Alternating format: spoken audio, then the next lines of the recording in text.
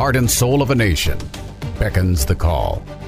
The voice of our forefathers heard in the distance. A house divided against itself cannot stand. To reclaim our honor, our soul. The challenges of a generation call out. Future generations hang in the balance. We choose liberty. This is the voice of a nation. Of a nation. Of a nation. Of a nation. And now, Malcolm. You know, the one thing I'll say to you up front, my fellow Americans, is this. I don't think any of us thought that this pandemic would be going on this long. I mean, we thought maybe a year and a half, and here we are. We're now, coming into a couple of years into this thing, and now with the Delta variant and what has happened around the world, actually, and across our great nation, there are a lot of questions, and a lot of people are looking for answers. Now, I know that because the outpouring of questions and comments on our platform is off the charts. Make no mistake about it. We're going to answer a lot of those questions today. We won't get to all of them. We'll have other opportunities to do that, but we're going to answer many of them today with Dr. Peter McCullough. Let me say to you, that God willing, we're in the last, I hope and pray to God, we're in the last year of this crazy thing here, this pandemic extraordinaire. But, I was looking earlier at what happened in 1917 and 1918 and 1919. And I have to tell you, it was about a 3-year cycle almost that it took the country to get through that. I'm guessing that's potentially the same thing here. I don't really know, but I'm guessing that may very well be the case. Let me share with you up front that I just experienced COVID myself personally, and my wife did as well. And I will tell you, we have a whole new appreciation for what this does to the human body. Never in my wildest dreams could I have imagined what we would have gone through. And I've been reporting on this from the very beginning. Before 2020, at the end of 2019, when we heard the signs of what was happening in Wuhan, China. And I will tell you, this thing just devastates your body. It destroys your body. And I will also tell you right up front here, we almost lost my wife. I mean, she was inches from being put on a ventilator in a medical coma. She was in ICU. We fought very hard to give her early treatment, the ivermectin, HCQ, prednisone, all the steroids, the regimen that Dr. McCullough and the frontline doctors have talked about routinely. And by the grace of God, we were able to save her. And I tell you, the doctor in the ICU said this to me. He said, this is when she was admitted to ICU because her oxygen levels were way too low. We couldn't sustain her anymore at home. And he said this to me. He said, sir, your wife is very critical care here. And I don't know that she's going to make it. We're going to put her on what's called the heated high flow. It'll put 60 liters of oxygen all around her body. And if she responds to that, we hope and pray she does, but she may not, in which case we would have no other recourse but to put her on a ventilator. And I need you to know that right now. And so at that point, my fellow Americans, I prayed to God that we would get her through this. And I was scared as scared could be. Dr. Peter McCullough now joins me. Dr. McCullough is an academic internist, cardiologist, and epidemiologist from Dallas, Texas. He surely is considered among the world's top experts on COVID-19 pandemic response. His show, The McCullough Report, can be heard right here on America Out Loud, 2 p.m. Saturday and Sunday, and an encore at 7. His work has been tremendous and is being felt all around the world. And we are blessed to have him here on this platform and surely here on the Voice of a Nation. Welcome to the program here, Dr. McCullough.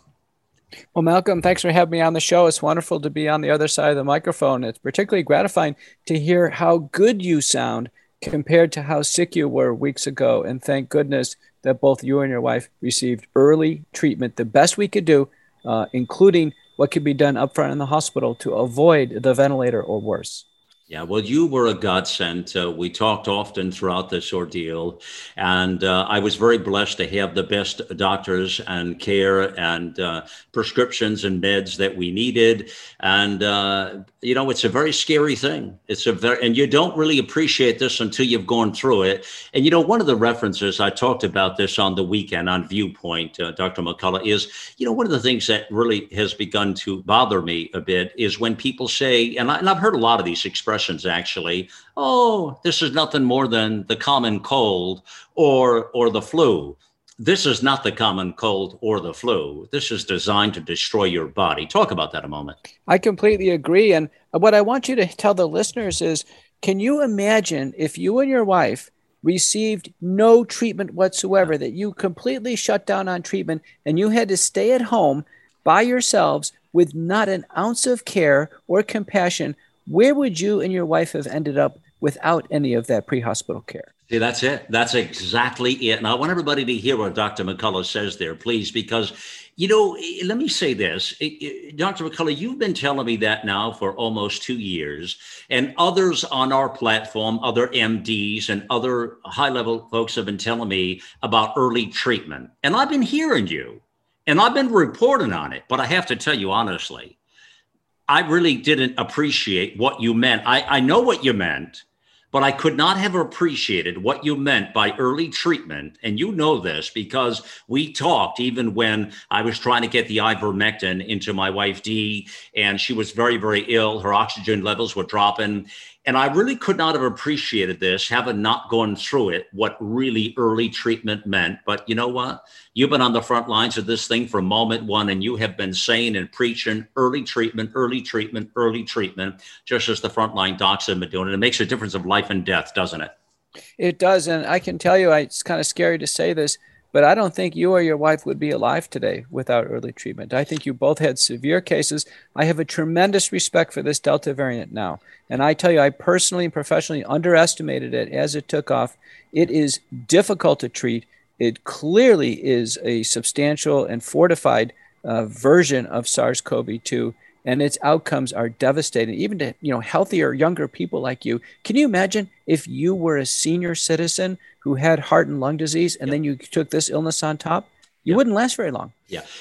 Peter, I don't smoke. My immune system is very healthy. I walk every day, as you know, lifestyle wise and all of that. And it still hit me like a ton of bricks, sapped all my energy, knocked me down, ran me over. I couldn't even think straight, because we talked and I sounded like hell, didn't I? When this was going on. You did. And I tell you, sadly, my wife and I went to a funeral of a 38-year-old man who died. He only got 3 days of early treatment. We got a late start. We could not get things organized. He went into the hospital within 4 days. He died. He left four small children. We're absolutely heartbroken. We have so many people in our circles now sick with COVID-19. I can tell you, we need to get into these questions and help as many people as we can. Yes, let's do it here. I want to start with this initial one, Dr. McCullough, that I think is very important. A lot of people are really concerned with having had COVID-19, and then the health agencies and the hospitals and a lot of doctors are still saying you need to get vaccinated. In fact, they're pushing it, and they're saying that your antibodies are not going to last, and that 90 days later, you need to get vaccinated. And they get a little tough on that point. What do you say to that? If it was possible to get COVID-19 over and over again, Malcolm, we would have seen it sweep through the nursing homes over and over again. We see the same people getting COVID over and over again. And the listeners know that that doesn't happen. It's one and done. We have 15 studies supporting natural immunity is robust, complete, and durable. You don't get the illness over and over again. The only point of confusion are these intermittently positive testing. Now, if you and your wife went for testing right now, you'd probably be positive, to tell you the truth. You're intermittently positive for months afterwards, but you only have the clinical illness once. The antibodies wane in everybody. They're not going to be measurable in 6 to 9 months. It doesn't matter. Your immune system is robust and immune. It'll reawaken itself when you're exposed to COVID-19 again. You won't get it a second time. I've personally come face to face with red hot COVID patients right in my face, no masks, no protection. I can't get COVID-19 because, like you, I'm now COVID recovered. So you can only get it the one time. And some doctors will argue this with me and say that you can get it a different time. And I like what you just said about the test. You might get a positive test or this or that, but that doesn't mean you get it a second time. You're sure about this? I'm certain. Cleveland Clinic, Shretha and colleagues published the Cleveland Clinic workforce who are naturally immune because they're COVID recovered. They didn't take the vaccine. They go out into the workforce. They faced COVID again. Not a single second case. Again, 15 supportive studies. Every time somebody brings forward a case where they think they got it a second time, we're talking 1 out of billions of people on earth. Somebody thinks they found somebody who got a second case. I look at it carefully, and it's always a misinterpretation. All right. Good. Let me get to the Q&A now with Serena. And I'm only going to use first names here, but Serena, so you can identify when you're listening that this was your question. She says, I just saw your informative interview on Flashpoint News. Thank you for getting the word out, Dr. McCullough. I've already had COVID-19, and when I gave blood, I was positive for COVID-19 antibodies, as well as positive for antibodies on the second test for COVID. My question is this: if I have the antibodies, would I be safe from the COVID variant? Regardless, I'm trusting the Lord. I will not separate myself from my vaccinated children and grandchildren, as well as other family and friends. And here's a point that she says I want to make sure we get out. She says, sadly, my vaccinated loved ones believe that my husband and I are a threat to them, and that our antibodies are meaningless. They've been brainwashed with the media, Peter. So what do you say with her question up front about the antibodies and her specific question, if I have the antibodies, would I be safe from the COVID variant?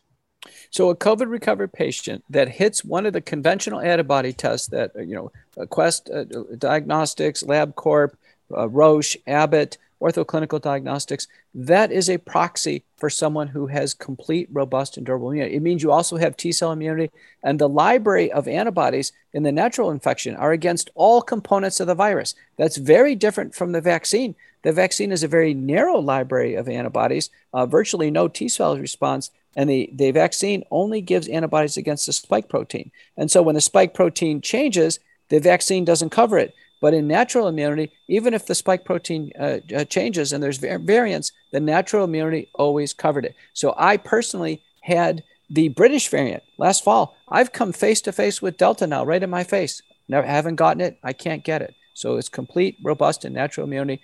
The relatives are incorrect. The vaccinated relatives, they're still at risk. The naturally immune relatives are fine.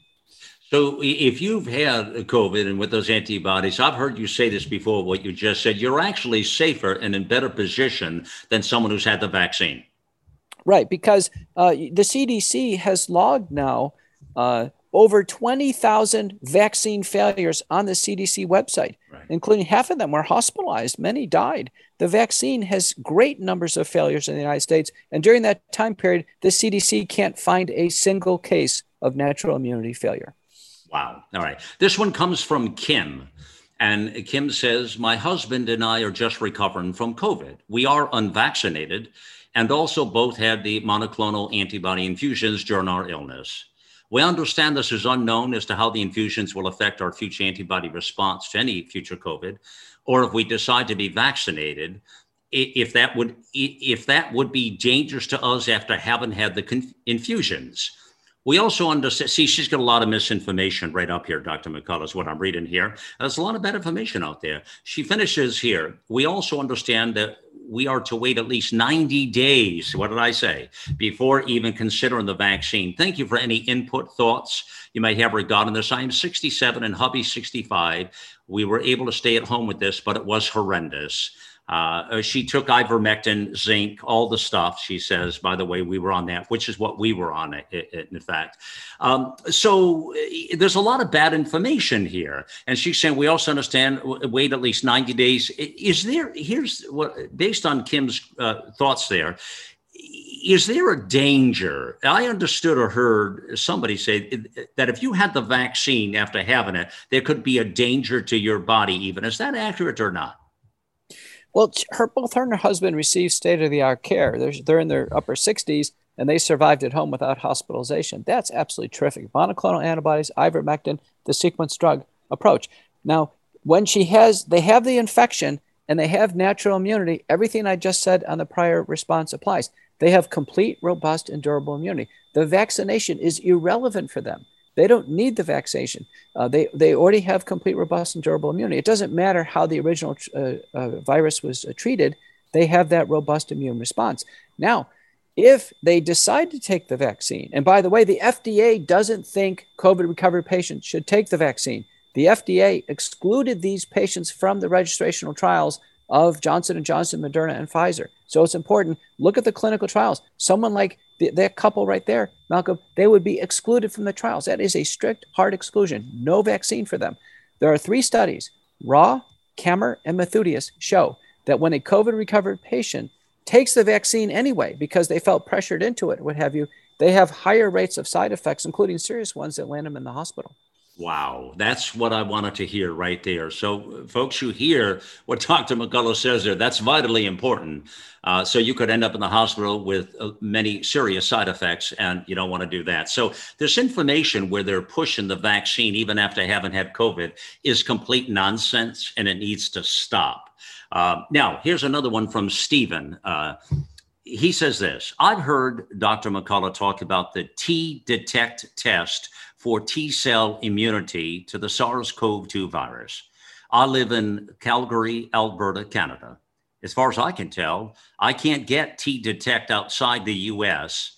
For now, vaccine passports aren't being pushed in Alberta, but we are seeing it in various parts of Canada already. I have a suspicion that I contracted the virus in early 2020 before testing became available, and I may have T-cell immunity. I want to be able to opt out of mandated vaccination, and I believe having proof of T-cell immunity may be a strategy to combat these mandates and passports. Can someone help me, please, get a T-Detect test? Can you let me know, Dr. McCullough, how to get this? I appreciate any help you can offer me. The T-Detect website gives information about 2 options. You go online, you sign in, the medical director approves your case, and then you can either have a phlebotomist come to your house for a charge or go to LabCorp for a blood draw. It'd be wonderful if this could be offered in Canada. Go to the T-Detect website and ask about Canadian services. Now, regarding passports, all the passports that I've seen are only 3 months in duration. So you're granted some type of privilege in traveling based on vaccine status, but then after 3 months, we don't know what's going to happen. To me, that's a pretty short period of time for a passport. Usually, a government issued passport, it gives you travel privileges for international travel, at least for 10 years. 3 months passport doesn't seem like much.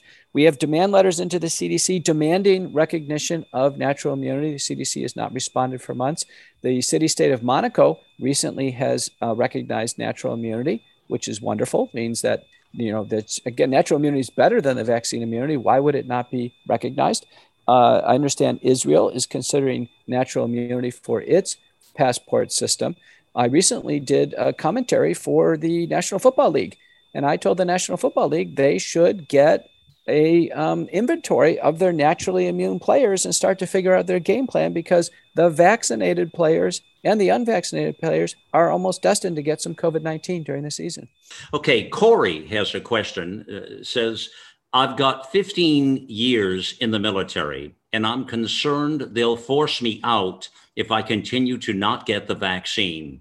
Fact sheets or packages with references and hyperlinks to the CDC data from reputable doctors may help. Can you help me with this? So this is a military person, Dr. McCullough, who's worried about being forced out with the vaccines and looking for more information. Is there information like that would help these military people? There's a whole variety of vaccine exemption and also freedom of choice websites. I think one of the leading ones is called Liberty Counsel. And it's headed up by attorney Matt Staver, who's a real leader. I have to tell you, I'm very impressed with this person. They have won multiple cases across the country, largely based on freedom of choice. And I know the military, there are cases being filed right now with the courts, and we're hoping there will be fairness in the courts regarding a freedom of choice for the military. The military, keep in mind, COVID-19 is a very small risk for the military. Suicide, by comparison, is a much bigger issue than COVID-19 deaths. And a huge number of the military are already naturally immune. So we need the military to recognize naturally immune, and then the military should back down on any mandate and simply have COVID-19 vaccine as an option, but not mandatory. All right, excellent. We'll put again those links in the post to libertycounsel.com. Let me move on to Kathleen, because there's a lot of questions to get to here. She says this: I am up against the clock. My daughter's religious exemption was denied, and she is adamant about going to college. She took last year off due to COVID. She is supposed to leave this weekend and said she is just going to get the J&J today. If you get this in a timely fashion, can you send me any information on how the J&J is working in the body? Is it causing similar ADE? Her school gave her one more chance to send in a religious exemption, but we are running out of time. Their decision, with the ramification being something she has to live with. This is madness, she says. So Kathleen's asking about the J&J and what to do because of college. Again, I think one great resource is Liberty Counsel. There's also Health Defense, but Liberty Counsel has taken the lead with the colleges. Matt Staver just gave a seminar on this recently, and his advice to the students is you take it right down to the very end and go ahead and have Liberty file a dispute with that office at the college, and then show up to college anyway with the religious exemption under dispute. A college cannot use their decision-making to decide the validity of a religious exemption. That's only in the eyes of the person making the disclosure. So that has to be a closely held religious belief, and a college has no right to deny you your expression of your religious beliefs with respect to vaccination. So I would show up to school anyway and get Liberty Counsel. This idea of taking any vaccine because of social reasons is not acceptable. The FDA has official warnings on J&J, official warnings in women ages 18 to 49 for blood clots. And the blood clots occur in the brain and elsewhere, Malcolm, and we just can't take the vaccine for social reasons. That's causing great harm in our country. You can't hardly say it better than that when you hear Dr. McCullough say you cannot do this for social reasons. Please be careful, my friends, please. My daughter is 19 and she's been doing college through online because of the COVID, but now she's looking to go into the dormitory come January, Dr. McCullough, and they're forcing her with the same thing, and we will not subscribe to this, and we will not do the vaccines. We're having the same problems here. Everybody's having it. Malcolm, we have close friends up in Michigan, and the same thing happened to a girl starting at Michigan State. And she went through the whole thing. It was agonizing. She took the vaccine. She went through all the risk of the vaccine. She felt horrible. Her parents were outraged. And you know what Michigan State did? They made classes online, and they're not having in-person classes anyway. So it was all for waste. Yeah. Your health and well-being comes first, obviously. So that's the way it's got to be. All right, let me get to Barbara. She says, I work for Los Angeles County DPSS. They mandated the vaccine. I do not think this vaccine is safe. I do not want to get it. They are talking about weekly testing, but that has not been finalized. Where can I find supporting peer-reviewed journals, the names and where your published works are? I'm especially interested in your treatment protocols for C19 and your nutraceuticals profile for treatment and prevention. Okay, so let's just take some peer-reviewed support for the vaccines not being safe enough to mandate. I'll refer you to Bruno and colleagues, and the paper is in preprint format on Authoria. I will send the link to that. That is very good support that the vaccines are not safe to mandate. We have all of our early treatment protocols and prophylaxis on truthforhealth.org, truthforhealth.org. Go to the pull-down menu on treatment protocols, and it's very reasonable to go on a prophylactic protocol, at least with oral nasal hygiene, with dilute betadine. That's a recent update. So betadine or povidone iodine, very dilute, a few drops in a juice glass, swish and spit twice a day, and then nasal swabs or nasal spray twice a day. That cuts down the viral load. The virus is in the mouth and nose, by the way, for days before it goes into the body. So you can actually neutralize it that way. And then the active treatment protocols are there. The vaccine mandate, again, should be resisted with full medical and religious exemptions. Medical exemptions can be simply on the basis that the vaccines aren't safe. And we've had over 545,000 Americans injured by the vaccine. Over 13,000 who have died after the vaccine is clearly not safe. Wow, it's incredible numbers. Let me get to David here. He says, hello, I'm an employed firefighter, paramedic for a very large city in California. While we are fighting vaccine mandates, I am probably going to be fired October 1 if I don't get vaccinated.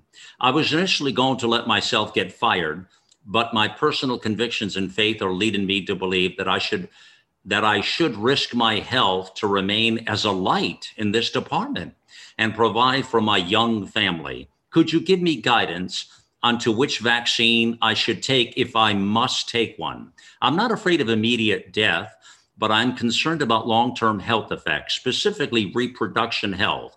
I can give my health history if needed, but I'm a healthy 40-year-old male with a mild heart murmur and no other significant history, not currently taking any meds. Thank you so much for everything you're doing. So this is a cat, David, who is being pressured to take the vaccine against every part of him. And now he's thinking about maybe taking it and wants to know which one and what to do. Can you believe this? You know, I think the estimates are about 40% of America is going to lose their job in the next couple months. So the question is, can the whole country go on with 40% of America losing their jobs? Now, Matt Staver at Liberty Counsel says you take it all the way to the very end and you don't quit before that time, and you actually have to let them wrongfully terminate you and then make the case. Just to update, go to openvaers.com, openvaers.com, and /COVID-data. I'm looking at the information now. 623,341 certified reports of injuries, 13,627 deaths. It is extraordinary. Over 200,000 hospitalization, urgent care visits, and hospitalization visits. Recent internet survey shows 12% of Americans know somebody in their circles who's died of the COVID-19 vaccine. He should be worried about immediate death of the COVID-19 vaccine. You can't be a light for your department if you haven't made it through the COVID-19 vaccine, or if you're permanently disabled or injured. There are 17,794 permanently disabled or injured individuals. One of the special risks for a male is myocarditis or heart inflammation. I've seen this in my practice. I've reported. Right now, the CDC is up to 5,093 cases of myocarditis. The typical drug, just so you know, is removed from the market at 50 deaths. 50 deaths, that's an unsafe drug. Unsafe. We're at 13,627 deaths. I don't think there is a safe strategy to navigate here. We don't take unsafe vaccines for employment or social reasons. I talked about those numbers you just mentioned on the weekend on Viewpoint this Sunday. The 50 is the historical barometer used to remove something that causes deaths, and this thing is already in the stratosphere, and it's still being pushed heavy, which leaves a lot of people questioning things. That web link again, you just said, I'm writing it down here: openvaers.com/COVID what? COVID-data. So openvaers.com/COVID-data. Thank you so much. That's an overlap. That's an overlay that pulls data out of the VAERS system. We rely on it for safety. This, by the way, this safety scoreboard and the safety report, to this day, our government has not given a single press briefing on vaccine safety, not a single press briefing on vaccine efficacy. These should be occurring weekly or monthly. If our government's going to ask us to take a vaccine, they have to tell us how the vaccines are doing. I had a conversation with some leaders in the financial industry this week, and I can tell you one of the things they asked me is, Dr. McCullough, what's the best vaccine? We've had 3 vaccines in use for 8 months. There must be one that's best. How can we use the best one safely enough? I told them, I said, I can't tell you because our government's giving us no transparency on efficacy or safety, and we can't accept products when they won't do that. Amen. Yeah. Let me get to Ellen here. A very short comment, a question. She says, my daughter's psychiatrist told her he will not see her unless she gets the vaccine. We're in Milwaukee, Wisconsin. Can you advise me? Get another psychiatrist, huh? That's vaccine discrimination. And there are some laws coming into play. We have an executive order in Texas that in government offices, we cannot have vaccine discrimination. That should be considered illegal. There is a law called GINA, that's Genetic Information Non-Discrimination Act. So that doctor is violating GINA. Don't forget the people who took the vaccines, their genetic information is changed because they're genetically modified gene transfer therapy. So she has a variety of laws. She needs to go back to that doctor and say, listen, I am requesting standard care, standard psychiatric care. That's it. I'm requesting. And that if they overlay this demand to be vaccinated with an investigational vaccine that's not effective and not safe, then that is grounds for what's considered a failure to treat. And we have either malpractice, abandonment, or GINA law violations. And there really ought to be a tremendous shame for the doctors who do that. Okay. Well, let me tell listeners, we are talking with Dr. Peter McCullough here. We're doing something very unique, Q&A. We won't get to all of them today, but we're gonna make a good dent here. So I want to, before we pause a moment, I just want to take a moment to reset things with you all out there. This show, if you're hearing this on America Out Loud Talk Radio, on the Voice of a Nation here, it will also go to podcast. So you can hear this on podcast networks worldwide, America Out Loud Podcast Network, or right at the front page there of AmericaOutloud.com. We are on the front lines here. We are really trying to help as many people as we can. We're blessed to be able to be in a position to help folks. And there's so much outpouring in questions and comments coming to our network that we're doing our best to keep up with it all. Now, if you have a question that you need answered or something that is vitally important to you, you can absolutely do that and send it in to us. If you go to AmericaOutloud.com, right at the nav bar, it says contact. And if you hit that, you can put your question right in there, or you can just email it to talk@AmericaOutloud.com. We'll also get here. So I also want to mention to you all that one of our incredible national sponsors I want to bring to your attention is Healthy Cell. And Healthy Cell is a phenomenal product. It's a gel, so you can easily just take the gel right from the package. So easy to go if you're on the travels or however busy you are, or you can put it in water or yogurt or ice cream or whatever you want to do. But it's incredible. It gets to the health of your cells because, like with COVID, for instance, I'll give you an example. Having a healthy immune system is vital. That's why they always say take zinc, take D, take A, all those C, all those vitamins are so essential. Well, here's the thing. A lot of vitamins don't get into your system the way they need to because really the vitamin industry hasn't been updated since the 1930s. This product gets right in there as a gel form. And so it's vitally important. They have also a product called Immune Super Boost, which has the zinc and the D and the A and the echinacea and all of that in there. It's like a COVID care package or whatever you want to call it there. They have REM sleep, focus. It's an incredible line of products. I've been taking Healthy Cell for 3.5 years myself. They're a terrific product here. So check them out, healthycell.com/outloud, or just click the banner ad back at AmericaOutloud.com. And by the way, 20% off your first order for our listeners only. Just use the code OUTLOUD or click the banner here, and you're entitled to that. And thank you always for listening and being part of that. We're going to take a quick pause here. We'll be back with Dr. Peter McCullough in just a moment here on The Voice of the Nation. Our global experts are brilliant writers and engaging hosts on a mission of a lifetime. You'll find the latest news and inspiration on the front page of AmericaOutloud.com. This is Dr. Peter McCullough. Do you know there's no other condition that I'm aware of where vitamins and supplements make such a big difference than COVID-19? We have an abundance of data that we need to be replete with a variety of micronutrients, and that includes vitamins, minerals, and other substances our bodies need. I rely on Healthy Cell Super Boost. That's Immune Super Boost. It's a gel pack that can be taken every day. I like to do it before I exercise and before I go out. It's a wonderful supplement.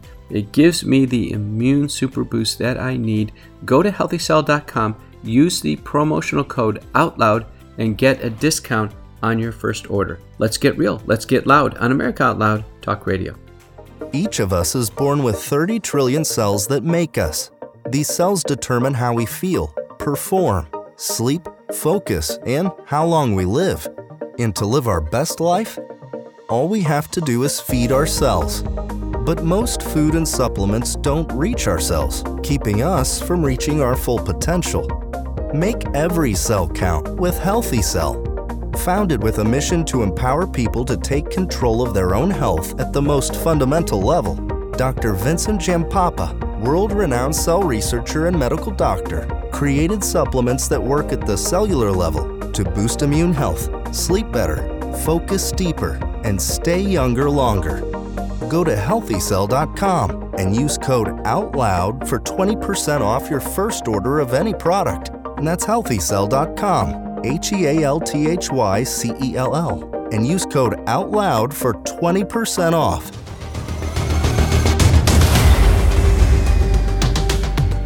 We join you back here on The Voice of a Nation. It is yours truly, Malcolm Out Loud is here, and happy to be with you after just getting back from my own COVID experience. And boy, I'll tell you what, it was an eye-opener for sure. We're thrilled today to be talking with Dr. Peter McCullough.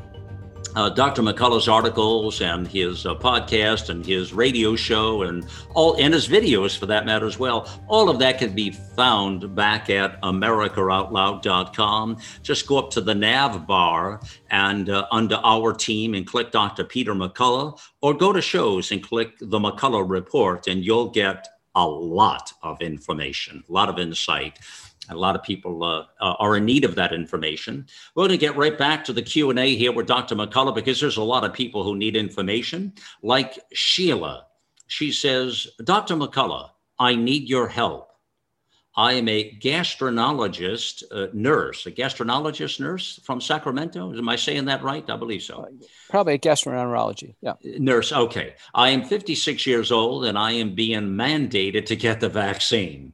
I had a deadline for a medical exemption request that was August 23rd. However, I may still be able to turn after the fact. I didn't realize I could get a medical exemption for being a COVID recovered patient and have no success in getting a doctor who will sign one for me. I heard you talk in Flashpoint on the Victory Channel, and I'm even more concerned of being forced to get one or lose my job. Can you assist me in any way? I think it's legitimate. I think everybody has a medical exemption under the possibility of severe allergic reaction.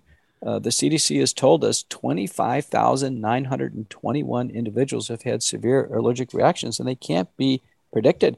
These vaccines have polyethylene glycol in them.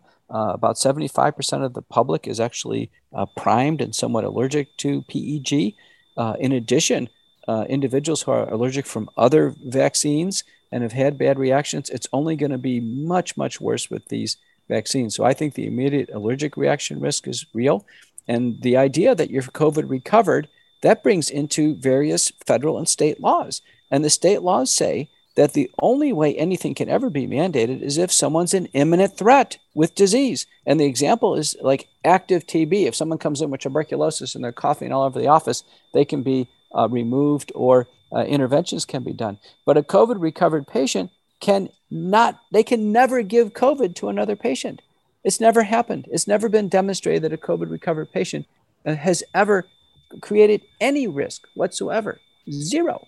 And so I think that ought to be used as a medical exemption because, as I've mentioned, 3 studies, Raw, Kammer, and Methodius, show that if a COVID recovered patient is needlessly vaccinated, they have harm. So I would say full steam ahead with medical exemptions based on risks of severe allergic reaction, which cannot be predicted, as well as risks of vaccination in someone who's COVID recovered, who's not a threat in the workplace.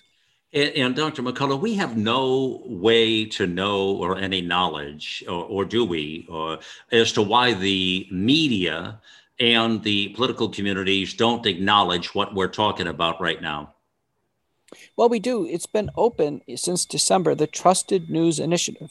The Trusted News Initiative, you can look it up online, Trusted News Initiative, announced by BBC, which took the lead, but all the other media, social media, everyone else signed into this.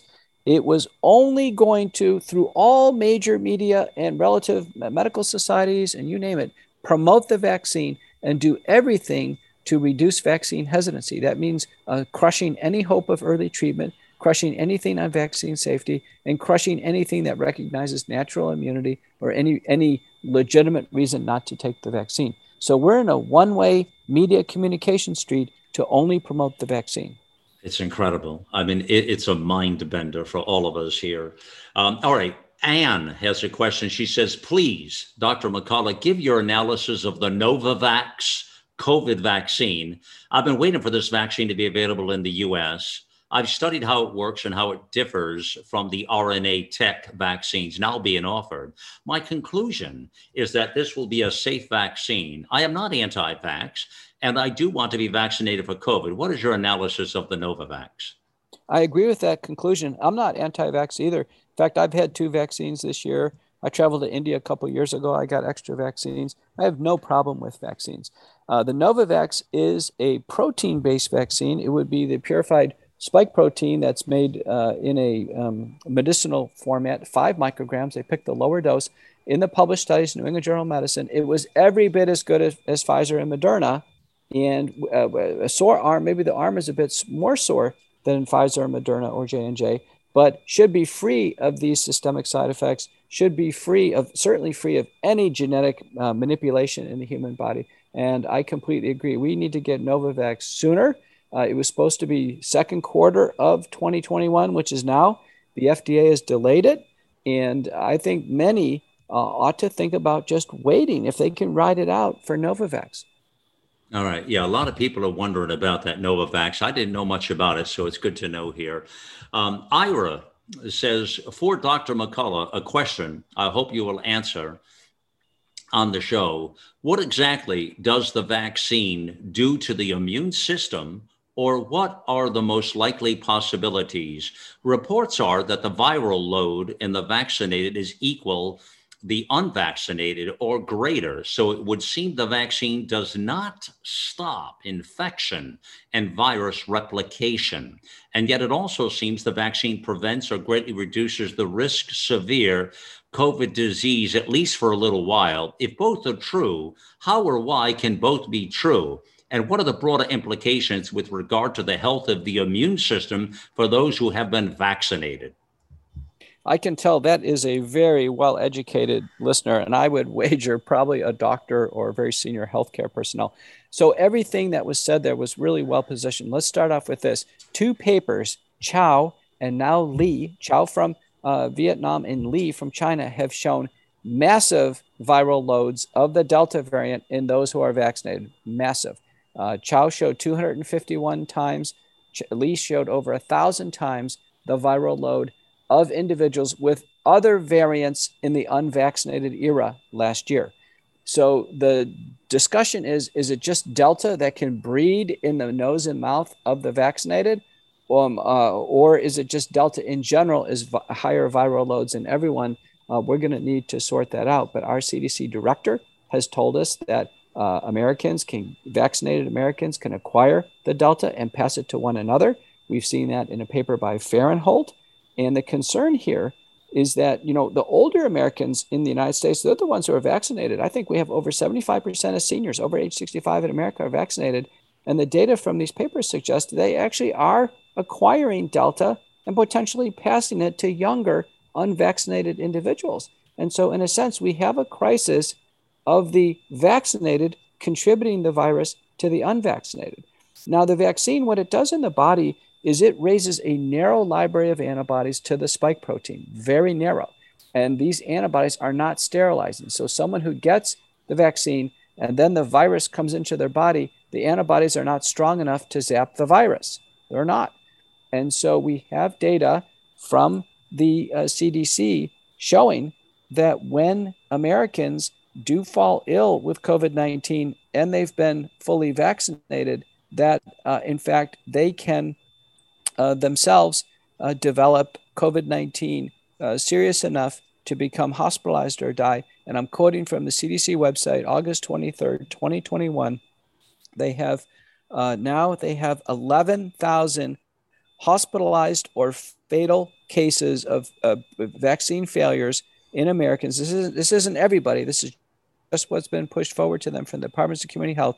The answer is, of those who are hospitalized, 70% were over age 65. Those who died, 87% over 65. So the vaccine doesn't stop COVID. It doesn't prevent transmission. In fact, it may enhance transmission at higher viral loads, and vaccinated can clearly give it to the unvaccinated. Wow. It's incredible information for folks to know. I mean, between the vaccinated and the unvaccinated. Let me get over to Robert here. He says the Myrna vaccines cause spike protein expression on our cell surfaces. How long is spike protein expressed till cell death? ? What is distribution for Myrna expression in cells? All cells in my body? ? The messenger RNA is, again, it's genetic code, ribonucleic acid code with 2 analog caps on either end that are modified. They're synthetic to modified to have the messenger RNA be long-lasting in the body. Normal human messenger RNA is produced, it's used one time, and it's dissolved. Probably normal messenger RNA lasts a few seconds in the body. We know that this synthetic messenger RNA, Pfizer, Moderna, must last in the body for some time. A paper by Ogata and colleagues from Harvard showed that there's measurable spike protein in the body for at least 2 weeks. And then after the second shot, the measurable spike protein is no longer there, but it could be being expressed in cells. When we express spike protein on the surface of cells, that's very abnormal. Our cells, that spike protein is not a natural human protein. That's the protein that was genetically modified in the Wuhan virology lab. That's the spike protein that has the gain of function research changes put into it in the furin cleavage joint. So in a sense, you're producing a gain of function research protein with these vaccines on the cell surface. Of course, the body recognizes it as unnatural, and then the body attacks it with its own immune attack. So we create an immune attack against our own cells. Now, not all the cells can take up the messenger RNA, so it must be a mosaic of cells. We know these lipid nanoparticles go up into the brain, they go into the heart, they go into the reproductive organs. They create a mosaic of they dumping their genetic payload in some cells, and then the body must react to that, trying to attack the spike protein. So this is what we consider a dangerous mechanism of action. If we were to draw this up on a chalkboard last summer and say, should we use this in a mass vaccination of human beings? I guarantee there would be people in the room that would say, wait a minute, that sounds really dangerous, really dangerous.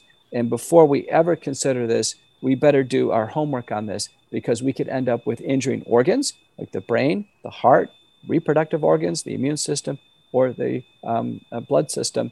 There's a paper by Kyriakoulis et al. From Athens, Greece. I'm a co-author that suggests the messenger RNA may stay in there weeks to months.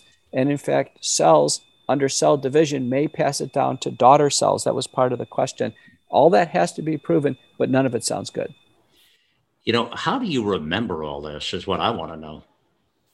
Well, I'm a doctor, Malcolm, so I'm paid to do this. That's cute. I know, but I mean, that's my question. I'm sure listeners are saying, wow.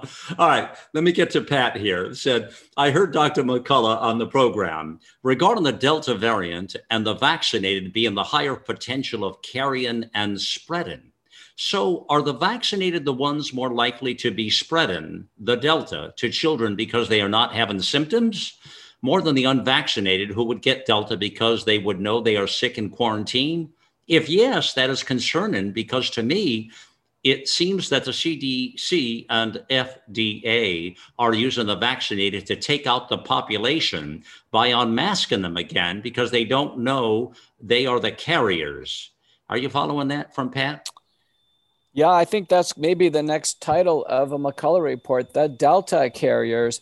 But there is this building source of information suggesting the vaccinated may be carrying lethal doses of the Delta variant and dumping the payload onto somebody who's unvaccinated. You know, it is true that there are more sick people and more hospitalized people who are unvaccinated than vaccinated. That is true.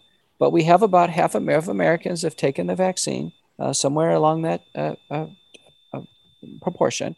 And we have data, the hospital reporting data says it's 99% unvaccinated. Well, we know that can't be true because people don't show up with their vaccine cards. There's no way of ascertaining what proportion really have taken the vaccine. The vaccinated are told by many individuals to not admit they're vaccinated because of the CDC actually tells them not to even get tested if you're vaccinated. So we know there's a lot of bias that way.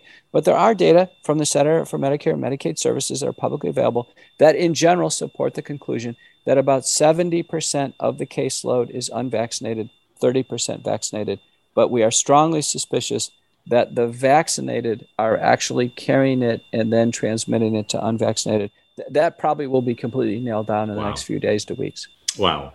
All right. Jack says, I love your show and the information you're sharing. I have a quick question for Dr. McCullough. My wife and I are planning a trip to southern Florida, Key West, Palm Beach.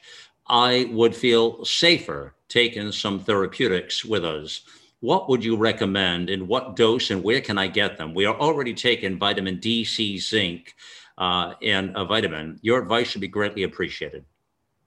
The prophylaxis approaches, remember, oral and nasal hygiene, which is done in Singapore and all over the world, basically involves using dilute betadine or povidone iodine, I believe a 5% solution, swish and spit twice a day. I gargle with it twice a day. It'll be kind of like a brown water when you put a couple drops of betadine in a glass of water. And then nasal swabs or nasal spray. These are findable online. If you're allergic to iodine, then you can use a dilute hydrogen peroxide solution. You can even use dilute sodium hypochlorite. That's what Trump had mentioned when he was in office. And then lastly, the least effective is using Listerine. But you can use Listerine as a brush and gargle and spit with it. That actually helps. This oral nasal hygiene has about a 50% protective effect. Beyond that, there are two accepted medicinal prophylactic regimens. One is hydroxychloroquine, 200 milligrams twice a day, 1 day a week. And the other one is ivermectin. Ivermectin, most common dose, 18 milligrams given twice a week. And the way to access that is through your doctor. I think patients ought to call their doctor, demand it from their doctor, really start to educate their doctors about prophylaxis. And if denied, then move on to telemedicine services. Most popular one is myfreedoctor.com.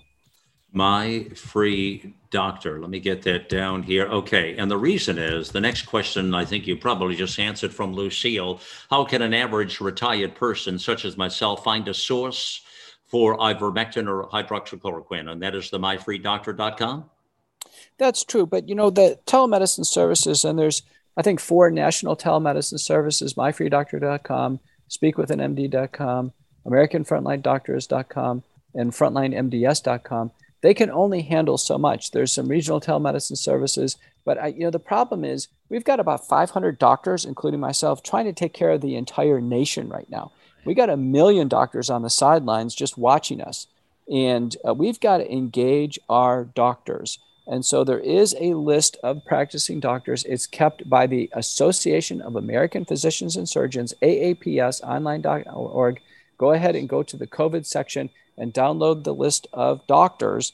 These are doctors who will treat COVID-19. They're also the ones that can do telemedicine for vaccine exemptions. They're, in a sense, the hero doctors of the United States. It is growing by about a dozen or so doctors per week. I keep track of this, but we need to engage hundreds of thousands of doctors that are not helping patients with COVID-19 at home, either prophylactically or with acute early treatment. Okay. Sandra says, I take zinc, vitamin D3, and vitamin C. I would like to know how much I can take safely every day. I'm 78, never had COVID, nor tested for it, but wants to know how much is safe to take of that stuff. Okay, safe doses for the nutraceutical package, and this is published, McCullough et al., Reviews in Cardiovascular Medicine 2020, would be zinc, 50 milligrams of elemental zinc a day, safe. Vitamin D3, 5,000 international units a day. Vitamin C, 3,000 milligrams a day. And then one not mentioned, quercetin or quercetin, Quercetin, 500 milligrams once a day in prophylaxis, and then it's increased to twice a day in active treatment. Okay. Audrey says, Dr. McCullough, I hope you will receive this and are able to help me. My friend has COVID for over 3 weeks. She was hospitalized for 6 days and received 7 doses of remdesivir. She was sent home with lots of oxygen. This is a new email, so it's just a day or two ago. She is very weak, doesn't even feel strong enough to speak. Will ivermectin help her now? Will anything help her heal and process now? The hospital told her she'd probably be out of commission for a month or more. Your advice is greatly appreciated. That's a difficult situation. Malcolm, you can attest to how bad people feel afterwards. The drugs that have data for extended use after COVID-19 include colchicine. Colchicine, that is a drug originally used in gout. It's an anti-inflammatory in the co-corona trial that was published in Lancet, in respiratory diseases. That drug is continued for a month. So that patient ought to call their doctor, demand colchicine. The other two drugs that I've used in extended phase, again, off-label, but makes sense, is a longer prednisone taper, as well as the use of the drug fluvoxamine. Fluvoxamine, there are 2 randomized trials showing fluvoxamine up front makes a difference. I personally have not seen the extended use data for ivermectin because at that late stage, the virus is long gone. Ivermectin's main impact is on the virus and the spike protein. Mm-hmm. So we really look at things that are related to anti-inflammation and this overall general kind of central nervous system exhaustion. And so there, I think colchicine, fluvoxamine, and prednisone play a role. That's why early treatment is so critical, and that's why it's vital. It's life and death. We've experienced that ourselves, my wife and I, with COVID for sure here. All right, so this is the last question we're going to be able to get in. I got so many more, but I just simply can't get to them in this particular broadcast. We'll come back another time and get more, but this is from Bob, and I think it's an important one because we hadn't addressed this yet. He says, is the Regeneron safe to get? I found out that it has spike proteins. Is it safe?